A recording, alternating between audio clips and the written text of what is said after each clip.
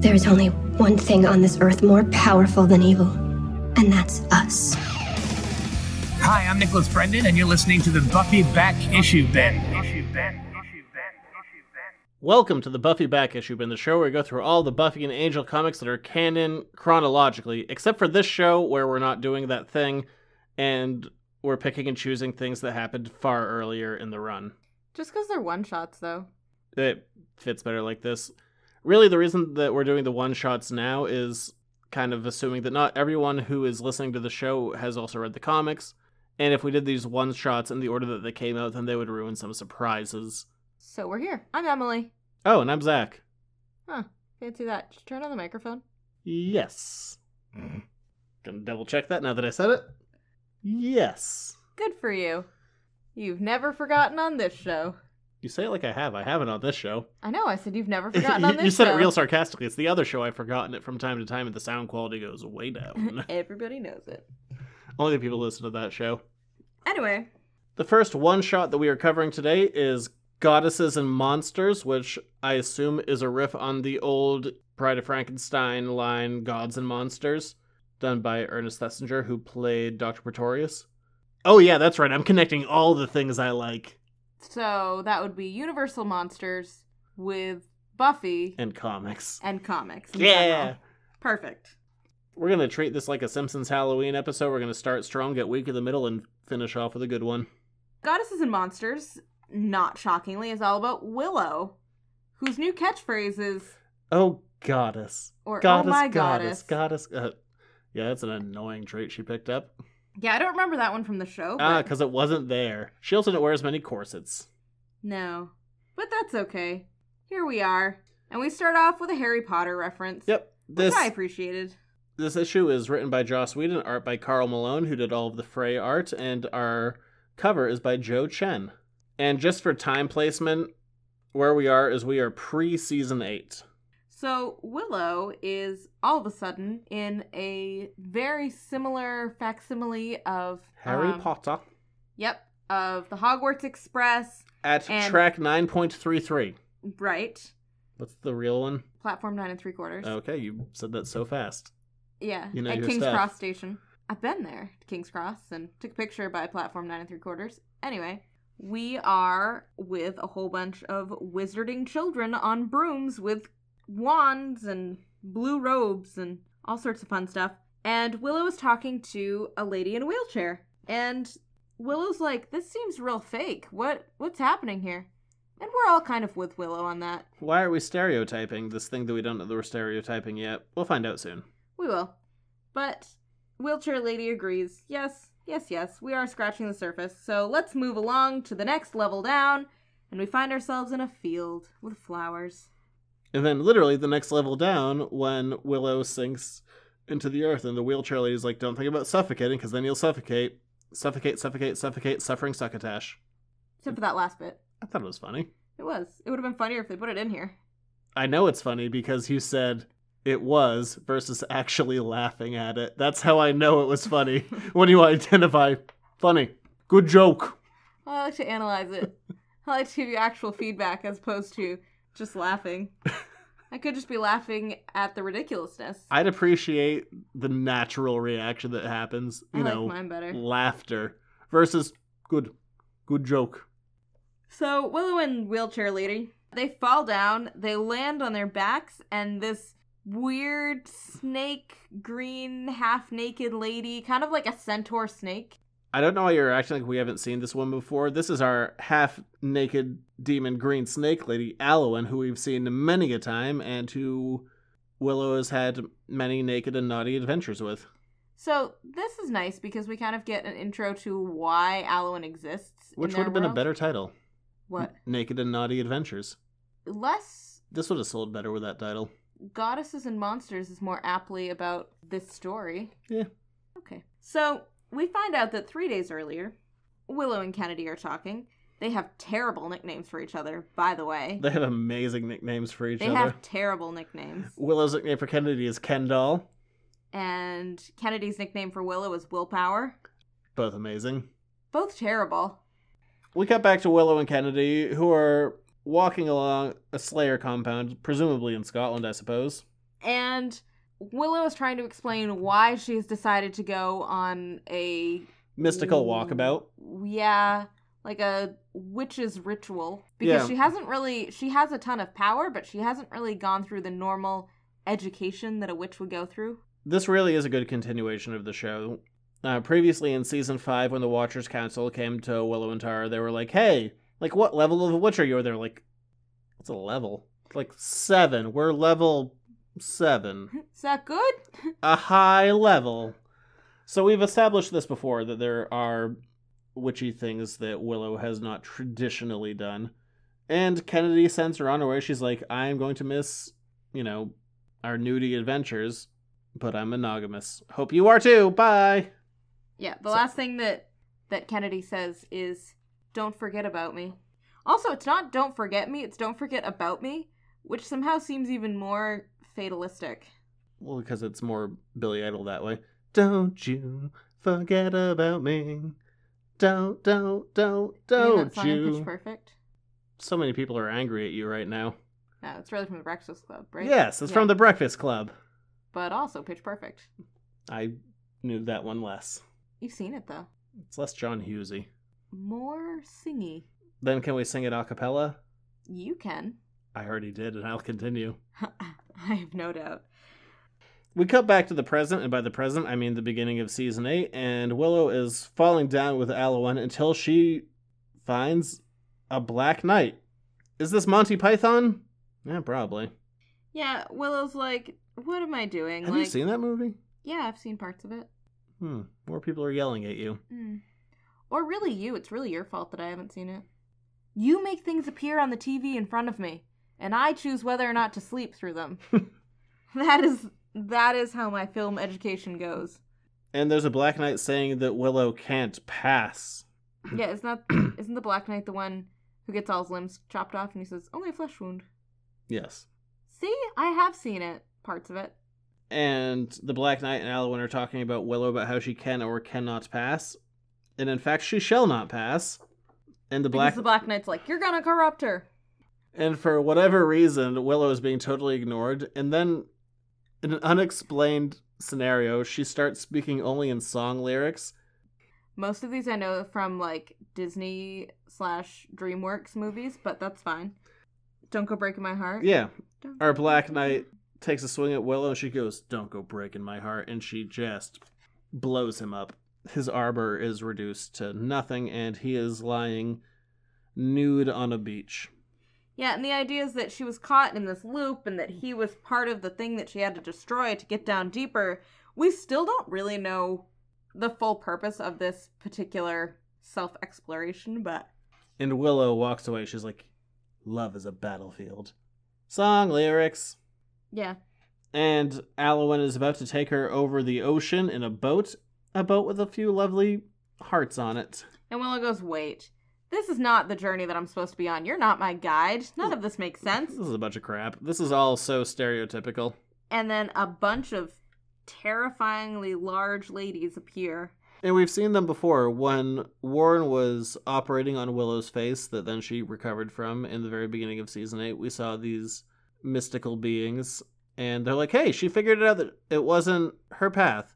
It takes most people longer than that. And then it gets confusing because they're like, get out of here, Alowan. You're not supposed to be here in the first place. Yeah. So which is it? Did she figure it out quicker, or was Alowan not supposed to be there? This is within the same page. Make up your mind story. So there are 3 of these main... Can we call them goddesses? Are they goddesses? Oh, goddess. I'm gonna go yes. So there are 3 of these main goddesses that keep talking to Willow. And one of them says, there are many guides on this path to wisdom. And while Willow was on this quest for finding out more about her own power and gaining wisdom and strength, they say, there are many guides on the path to wisdom, but do you have one in mind? And then for me, probably this is my glassy-eyed moment of Season 8. You had a lot of them. No, this is really it. This is the biggie. I feel like you had another one too. Giles dying? Nah. I don't know. It doesn't really matter. Listener, you can know better than I can. You might have paid better attention.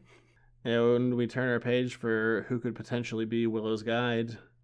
And it's Tara. dressed exactly as she was in season 6, episode 7, Once More with Feeling. And the coloring on this is beautiful. It's Tara with the sun setting behind her and the lights catching her just right, and it's just this perfect panel of reds and yellows and oranges, and it's beautiful. It's a beautiful page. And Willow just says Tara, and then a single tear rolls down her cheek. Single sexy tear? No, just a single tear. Nope. Nope. I stick by single sexy tear. And the only other word out of Willow's mouth is no. No, thank you. And she just... That's many words. Okay, That's whatever. 4. The next 4 words out of Willow's mouth are no. No, thank you. And she just wipes her hand in front of the image of Tara, and goddesses are back. And it basically comes down to Willow knows that Tara is at peace, and if it was, it wouldn't really be her that was leading her. Right. And that Willow accepts that what she was really doing there was she was hoping that Tara would be her guide, her witch's guide, but that once she got down to that level of those goddesses, she knew that it wasn't, that either Tara was at peace or that that guide would have just been an illusion of Tara, that neither one were real. And one of the goddesses starts crying. It's very sad. I'm with her. The math goddess. I'm less with her because she's about math. She's definitely the math goddess. So. Yeah, I know, but I don't like math. I know. This was really sad, is that Willow finally explains that she wanted to understand her power, but she was trying to figure out if she was going to be a good witch or a bad witch, and underneath all of that, she really just wanted to find Tara. And this is what she says. She says, she was my light. She was my order. She was my journey completed. And that's so sad. Oh, God, that, yeah. Because Willow's just on this journey to try and figure out life again. Doesn't that break your heart? I love the two of them together. Yeah. And I think I've already done the explanation on the show about how Tara was supposed to come back. Did I do that? I'm sure you did. Yeah, probably. I've heard it so many times, I feel like everybody has. I think I did it on the show. I might not have if I didn't. There's Let a me picture know. of Tara right there. Hi, Tara. Ah. She's in the podcast studio. Oh, God, I'm so pudgy in that photo. Moving Look at those on. cheeks. Not the most flattering angle for you. I was also at my pudgiest. Peak Pudge. Peak Pudge. If we ever had a pug, I would name him Peak Pudge. Legitimately. I'm svelter now. You are svelter now. So the goddesses are like, fine, so you don't want Tara, or whatever Fake was Tara. going to be Tara. So who do you want as your guide? And Willow goes, well, I do have somebody in mind. And we cut back to... Alowen yelling at the Black Knight and the wheelchair lady. She's like, you screwed up. I was going to get to manipulate the most powerful witch of her age, and you all messed everything up. And for some reason, Willow emerges nude from a lake. Yeah. Hello. And Willow's just like, yeah, you have a bit of a reputation, so do I. Let's see if we can work together on this one. Because of that time that Willow was evil. Yeah. And she basically says that she's going to learn the truth because she knows that Alowen is a liar, and she'll always know that she's lying, and that's how she'll learn the truth of her power. Yes. I guess you could go with someone truthful. It seems easier. It does, but, you know, Willow picked her path. So, And we have some foreshadowing. Alowen's like, you're putting yourself in my hands, and Willow's like, I expect it will come to that. Nudie shenanigans. thus ends this one-shot. Not the most earth-shattering. I liked filling in the gaps of who this green snake lady was. Whatever. I didn't know if I needed a full one-shot for it, but... Well, I mean, really, this episode that we're doing now, this is the last one where we kind of have to be picking and choosing things. Things after this are going to become a lot more straightforward as far as the timeline goes, which I greatly appreciate. And then we're going to talk about, this is our middle week part, we're going to try and end strong, so you remember to come back to the show. Really peek behind the curtain. Keep going. Whatever. We're going to be dealing with Two Tales of the Vampires. The first one we're going to talk about is going to be The Thrill, written by Becky Coolan, with art by, oh boy. Becky Cloonan. Well, if Cloonan's the name I screwed up, let me confidently say Vasilis Losos. Vasilius Lolos. Vasilius Lolos. All right, we said that with confidence. I'm so sorry to everybody that actually participated in the creation of these two stories. And then the second one, Carpe Noctem, story by Jackie Kessler.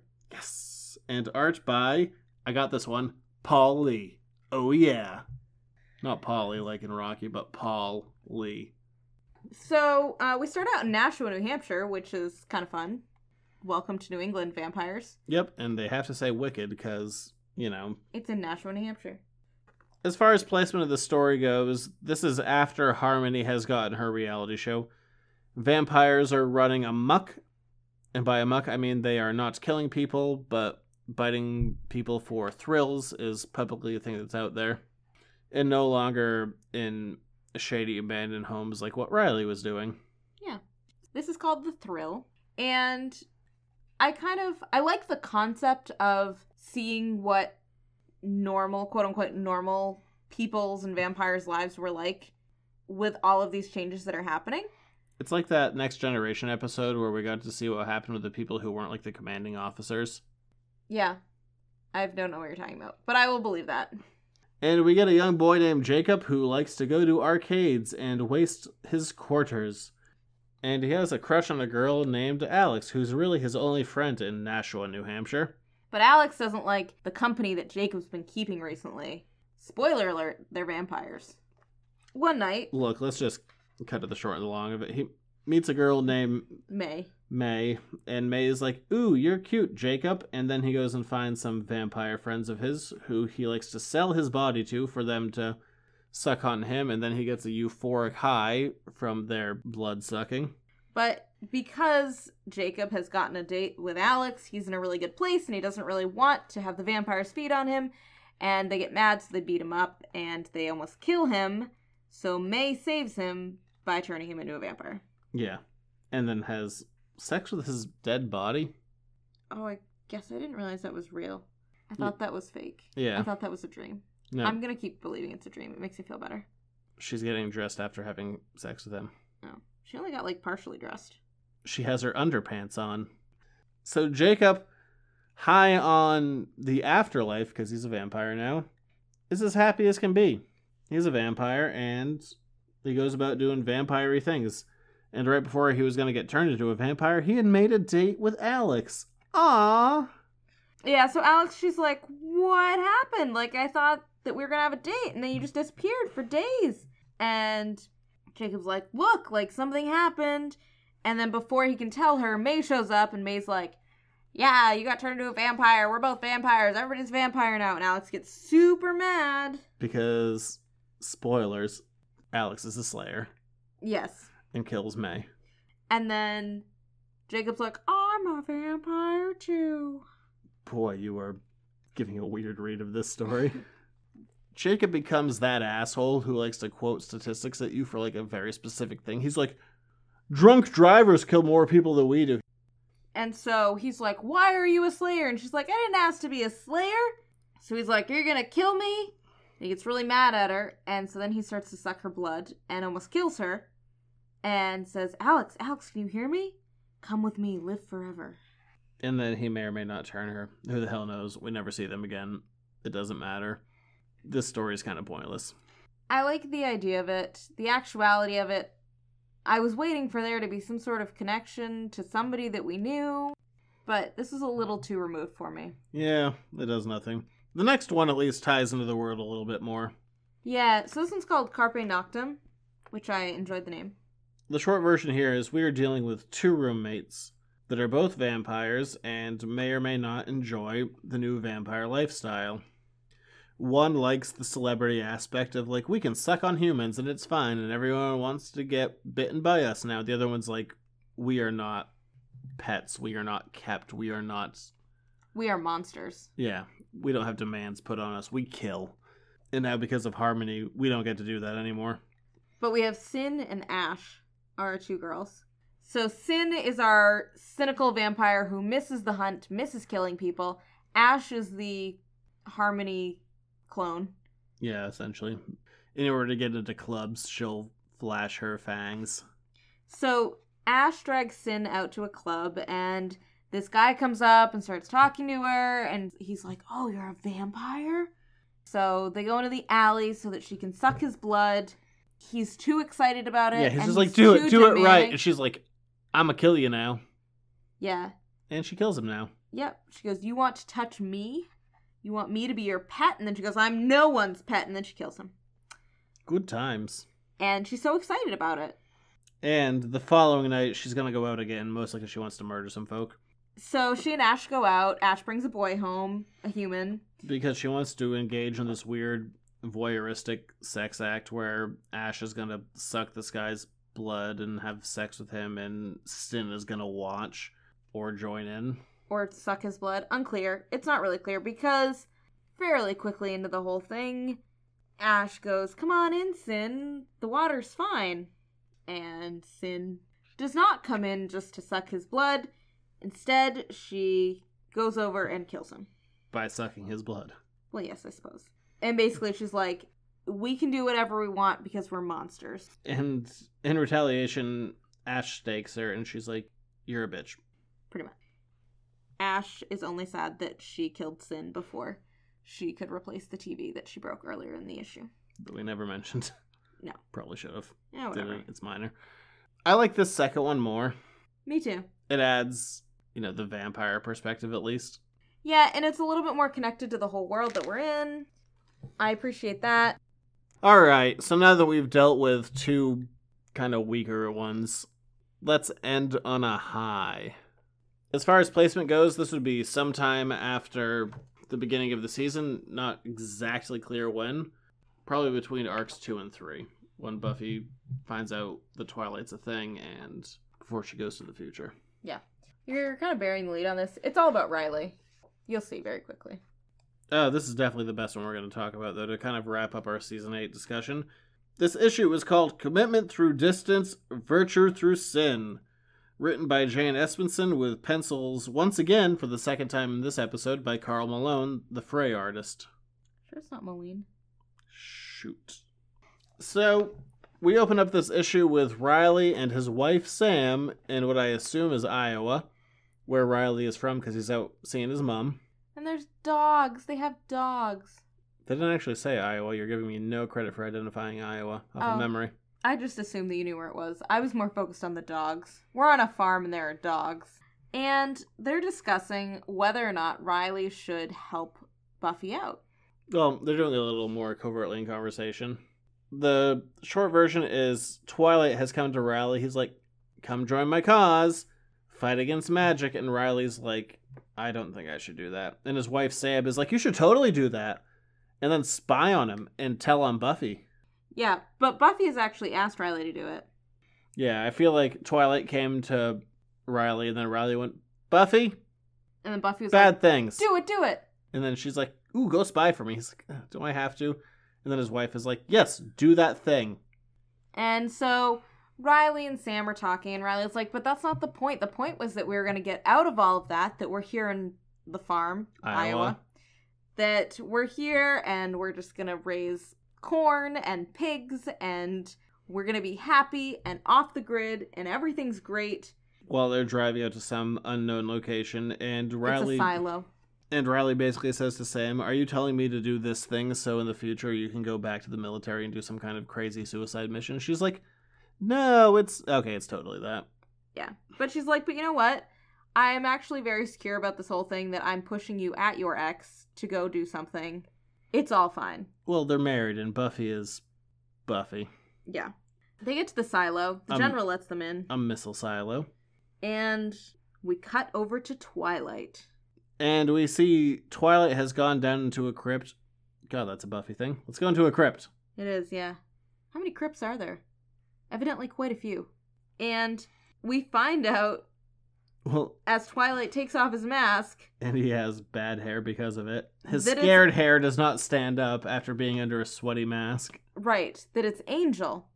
Well, we already knew that. We did, but if you were reading this in chronological order, it would have totally ruined all of the Twilight mystery because there is no mystery. It is very clear that Angel is Twilight. Yep. And Angel talks to Whistler. You remember Whistler? He was in 2 episodes in season 2. I do now. I kind of forgot about him, if we're being honest. Originally, Whistler was supposed to be Doyle over on the Angel side of things, but your favorite term, scheduling conflicts, meant that it didn't happen. And a character who was definitely set up to be a big deal was never seen from again until now. And his role, if you don't remember, was originally setting Angel on his path by getting him out of alleyways, eating on rats, and shows him Buffy, so he gets himself cleaned up and buys a lot of trench coats. Yep. So Angel's talking to Whistler, and he says, I hate it all, Whistler. I hate the plan. And it's kind of the first, not the first, but it's a look at Twilight Angel's inner thoughts. Because all we really saw of Twilight before was the grandstanding. We never got to see him doubting himself. It was always we're doing this and we're doing that, and when Buffy dies, she won't die quietly, and blah, blah, blah, and that jackass. Right. Whistler's like, well, too bad it's the only thing with a chance of working. This plan. Thank you. You're welcome. We leave them for a moment. To have Riley and Sam go disable a missile, which has some preset coordinates in it. And they're like, weird that this missile in the middle of Iowa was going to go to these weird coordinates. We should go check out what was there. So they do. And Riley's like, I hope that joining Twilight will not cost me something from my soul. And they go out to the middle of the ocean where the bomb's preset coordinates were, and they were like, hey, there's nothing here. But a little island. But then a totally separate bomb goes off and shoots out a bunch of little bombs that surround an island that basically say, hey, idiot, go here. Yes. And while all this is going on, we see that Whistler and Angel are talking, and Angel wants to find another path, and Whistler starts talking about that he's connected to the powers, and that he can see many different futures, and that this is the one with the highest chance of success, of Angel not telling Buffy what's going on, and that this is how they save the world. Or that he has the choice. He can either choose the world and save everything, or choose the girl and lose. Angel has a very flippant thing, and he's like, do you think Riley's going to join up? He's like, I don't know. I never know what Buffy saw in that guy anyway. Poor Riley. Angel is petty. I like Riley. God, Angel is petty. Riley is by far the most well-adjusted of them, clearly. Oh yeah, except for that time he was on steroids. Yeah, that wasn't great. Since Riley and Sam are sitting in this boat in the water around this island that has now been surrounded by missiles, they're like, hey, maybe we should go see what's going on this island. So they hop on the island, and they find a cave with a general standing outside it, and he's like, go inside, someone is waiting for you. Which seems ominous, but they do it anyway. That's what happens to me every day at work. I have a general waiting for me. This is go inside, somebody's waiting for you. He's like, open the store, you're definitely 10 minutes late. I'm like, I'm 10 minutes late every day. Get off me, General. Are you really? I mean, no. Your day starts when my day is exactly half over. I do things in the morning. I do things in the afternoon. But Sam is pushing Riley towards joining up Twilight, which is convenient because they're at Twilight's army. And Twilight/Angel is like, join with me and we can rule the galaxy together as father and son. Not quite, but kind of disturbingly close to that. Yeah, minus the father and son bit. Angel's old enough to be like his great-great-great-grandfather. Well old enough. And so Angel is talking to Riley, and he's like, do you need her permission to be parted, aka Sam?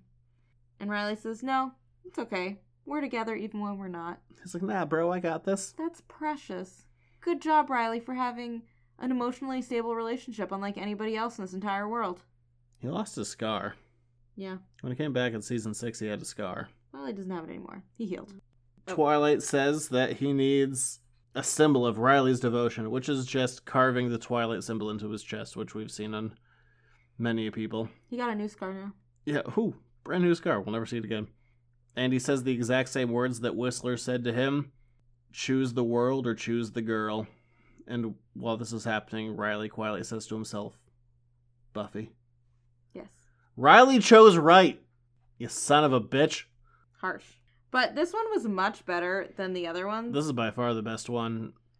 I liked this one because not only did it tell a different side of the story that we've been seeing all along, but it filled in some of the gaps, furthered characters' personalities and backstories. I liked a lot of it. Yeah, this is definitely the best one of these one-shots that we were going to talk about. And while we wrap this up, our Season 8 talk, there's an afterword written by Joss that we should deal with before we kind of give general thoughts and impressions of the season as a whole. So, an afterword written by Buffy and Angel creator Joss Whedon. Have you heard of that guy before? Never. He directed a big movie or two. Was it Pitch Perfect? Afterward. So, our endless season ends. We've laughed. Yeah, no kidding. Sorry. Oh, I won't commentate. We've laughed. We've cried. We've thrown up a little in our mouths. But most of all, we've learned. Not you guys, us. We've learned what you like, what you don't, how this TV show translated to the world of comics, and how it didn't quite. We've lost a few fans along the way and, hopefully, gained a few.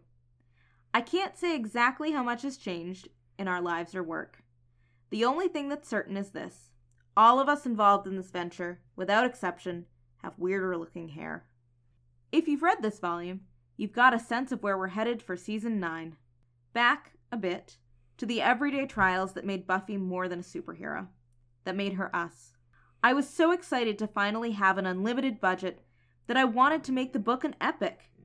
But I realized along the way that the things I loved the best were the things that you loved the best. The peeps. The down-to-earth, recognizable people. And Mechadon. She has a tail. I do love Mechadon. So that's what we'll try to evoke next season, along with the usual perils, and a few new ones, of course. Every season of Buffy had a different intent, and a different set of challenges from which to build. The biggest challenge in Season 8 was that many years ago, I wrote a Slayer comic, and set it in the far future, so that it could never affect Buffy's life. I was so young. But the challenge of reconciling the optimistic, empowering message of the final episode with the dystopian, Slayerless vision of Frey's future gave Season 8 a genuine weight. There is never progress without hateful, reactionary blowback. That's never been more apparent than in today's political scene in America. Side note, this is like 2010. 2011. Joss will have a different opinion in a couple of years based on his Twitter account. The mission was to deal with the consequences of Buffy and Willow's empowering spell, the good and the terrible. Steer toward a possible Frey future without undoing all the good Buffy has done, the girls still have their power. And tee us up for a very different Season 9. Some adjustments had to be made along the way, particularly when I completely changed my plan for Season 9. I changed it for the reasons stated above. No matter how interesting the world stage or mystical dimensions can be, Buffy's best when she's walking that alley, dusting vamps, and nursing a pouty heart. We're not going back to square one, but our square will definitely have a one-ishness to it. It should be nice, after the wild ride that was Season 8.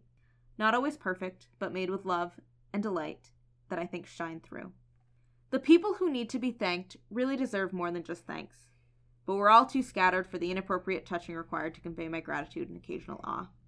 Scott Alley is why there are editors. Smart, patient, pushy when it's time to be pushy, straddling the minutia and the big picture in a way any showrunner would envy. George's. No book without George's. Are you sure it's not Georges? I don't know. George's. No book without George's. If I didn't make the smoothest transition from TV to comics, he sure as hell did. He drew wonderful likenesses that never felt like portraits, and panels that were dynamic, funny, and emotional. No one could have evoked the ethos of the show better. Joe Chen's covers made me cry. I won't say more, or I'll cry. If I start listing the writers, this will be longer than the comic, but Drew Goddard writes the stuff I wish I had. Brad Meltzer writes like he was on the staff for all 7 years, and is a nut for structure, which helped more than I like admitting. Jane Espenson, Brian K. Vaughan. Wait, didn't I just promise not to do this? Everyone brought such love and talent to the table. Writers and artists and inkers and colorists and letterers and editors I've left in the cold. Sorry, Sierra. In order to wrap this up. The point is, this has been a long, strange trip, but it worked when it did. Because so many overqualified souls poured themselves into it. I'm grateful. I'm grateful to the guys at IDW, particularly Chris Rael and Brian Lynch, for handling the Angel series with such passion and hilarity, and for being kind and cooperative when I decided the two universes needed to be under one roof. And I'm grateful to you guys for coming on the ride. I promise it won't get smoother. We've got a lot of new and old friends along, some new titles, and a bunch of limited series. It's nuts. I'm exhausted by the end of Season 8. So why am I so giddy about Season 9? Maybe I'm a fan. Joss. I think that he wrapped up this season quite truthfully. I like that he'd admit that, like, you know what? There were some missteps. I actually really appreciate the honesty that's in that, and I don't have a lot more to say beyond that. I agree. We've covered it in depth at this point. There are aspects of season 8 that I love. There are aspects of season 8 that I could do without. Sometimes it gets a little too big. Sometimes it gets a little too plot driven. Sometimes we just delve into things I don't care about. But the reality is, at the end of the day, for as much love or as much flack as I might give it, it really kind of depends on a story-to-story basis. I couldn't be happier that this world continued. Well, and it's so easy to see the level of love that every person poured into this. Even those stories that we didn't really connect to that we talked about today, they're totally just people wanting to expand that world that they've spent so much time building. They just wanted to show us what it looked like. I can't fault that. And the big deal here is having Joss and the writers from the show involved. There have been many intellectual properties that have been continued in comic book form in one form or another that aren't actually canon. Joss is really the guy who pioneered, hey, I'm going to continue my thing in a different medium. And this opened the door, especially for the first couple of years following, where a bunch of shows picked up on the same idea. It's kind of mellowed more now, but I mean, he really pioneered a new idea. And overall, it works. It really does. I mean, the reason we're here, I love this medium, I love this story, and I am thrilled beyond belief that it got to continue. At this point, it's been a comic book series longer than it was a TV show. Which is kind of crazy when you think about it. Yeah. No, I love this world, and I am so happy it continued, and I am looking forward to diving into a more coherent story in the future. And thus, on to season 9. Yeah, when we're all under the same roof again, and we can actually deal with everyone all at once. Except for most of Angel's supporting cast. Bring everyone back! On that note... I'm not going to reiterate that thought at all. Often and always. Many times. Dear listener, you don't know how many times I've heard that. On and off air. So many times. So where can you find us? Yeah. Let's wrap it up, I suppose. Feels weird. Season 8 was such a beast. But now we're on to season 9. Yeah, let's leave it behind. You can find the show over at editorsnotecomics.com on Facebook, Instagram, Twitter. If you want to get the show a week early, you can go over to patreon.com/editorsnotecomics. $1 a month will get you this show 1 week early every single week. And you can also find the show over on iTunes and YouTube and other podcasting platforms. Please rate, review, subscribe so that other people can find us. It actually does help us a lot. And send us an email. Talk to us. Right now I'm just talking to an egg crate screen. It's my soundproofing foam. Right. But yeah, if you want to email us, we can be found at editorsnotecomics@gmail.com. And end of places you can find us. So, we'll see you next week. And I guess I have a store. You didn't say that? Do I? I mean, I don't know. I spaced out at the beginning of your spiel. These come out like 2 months in advance. Hopefully, I still have a store. So, if you're ever up in Maine, come say hi to us. Look, the world of small business is a scary place. So, please support us on Patreon and support us in real life at the store. Dear God, please. And... too real. On that note, we'll see you next week for season 9. Yeah, where we get probably my favorite new writer on this series since Brian Lynch. Okay, bye. See ya.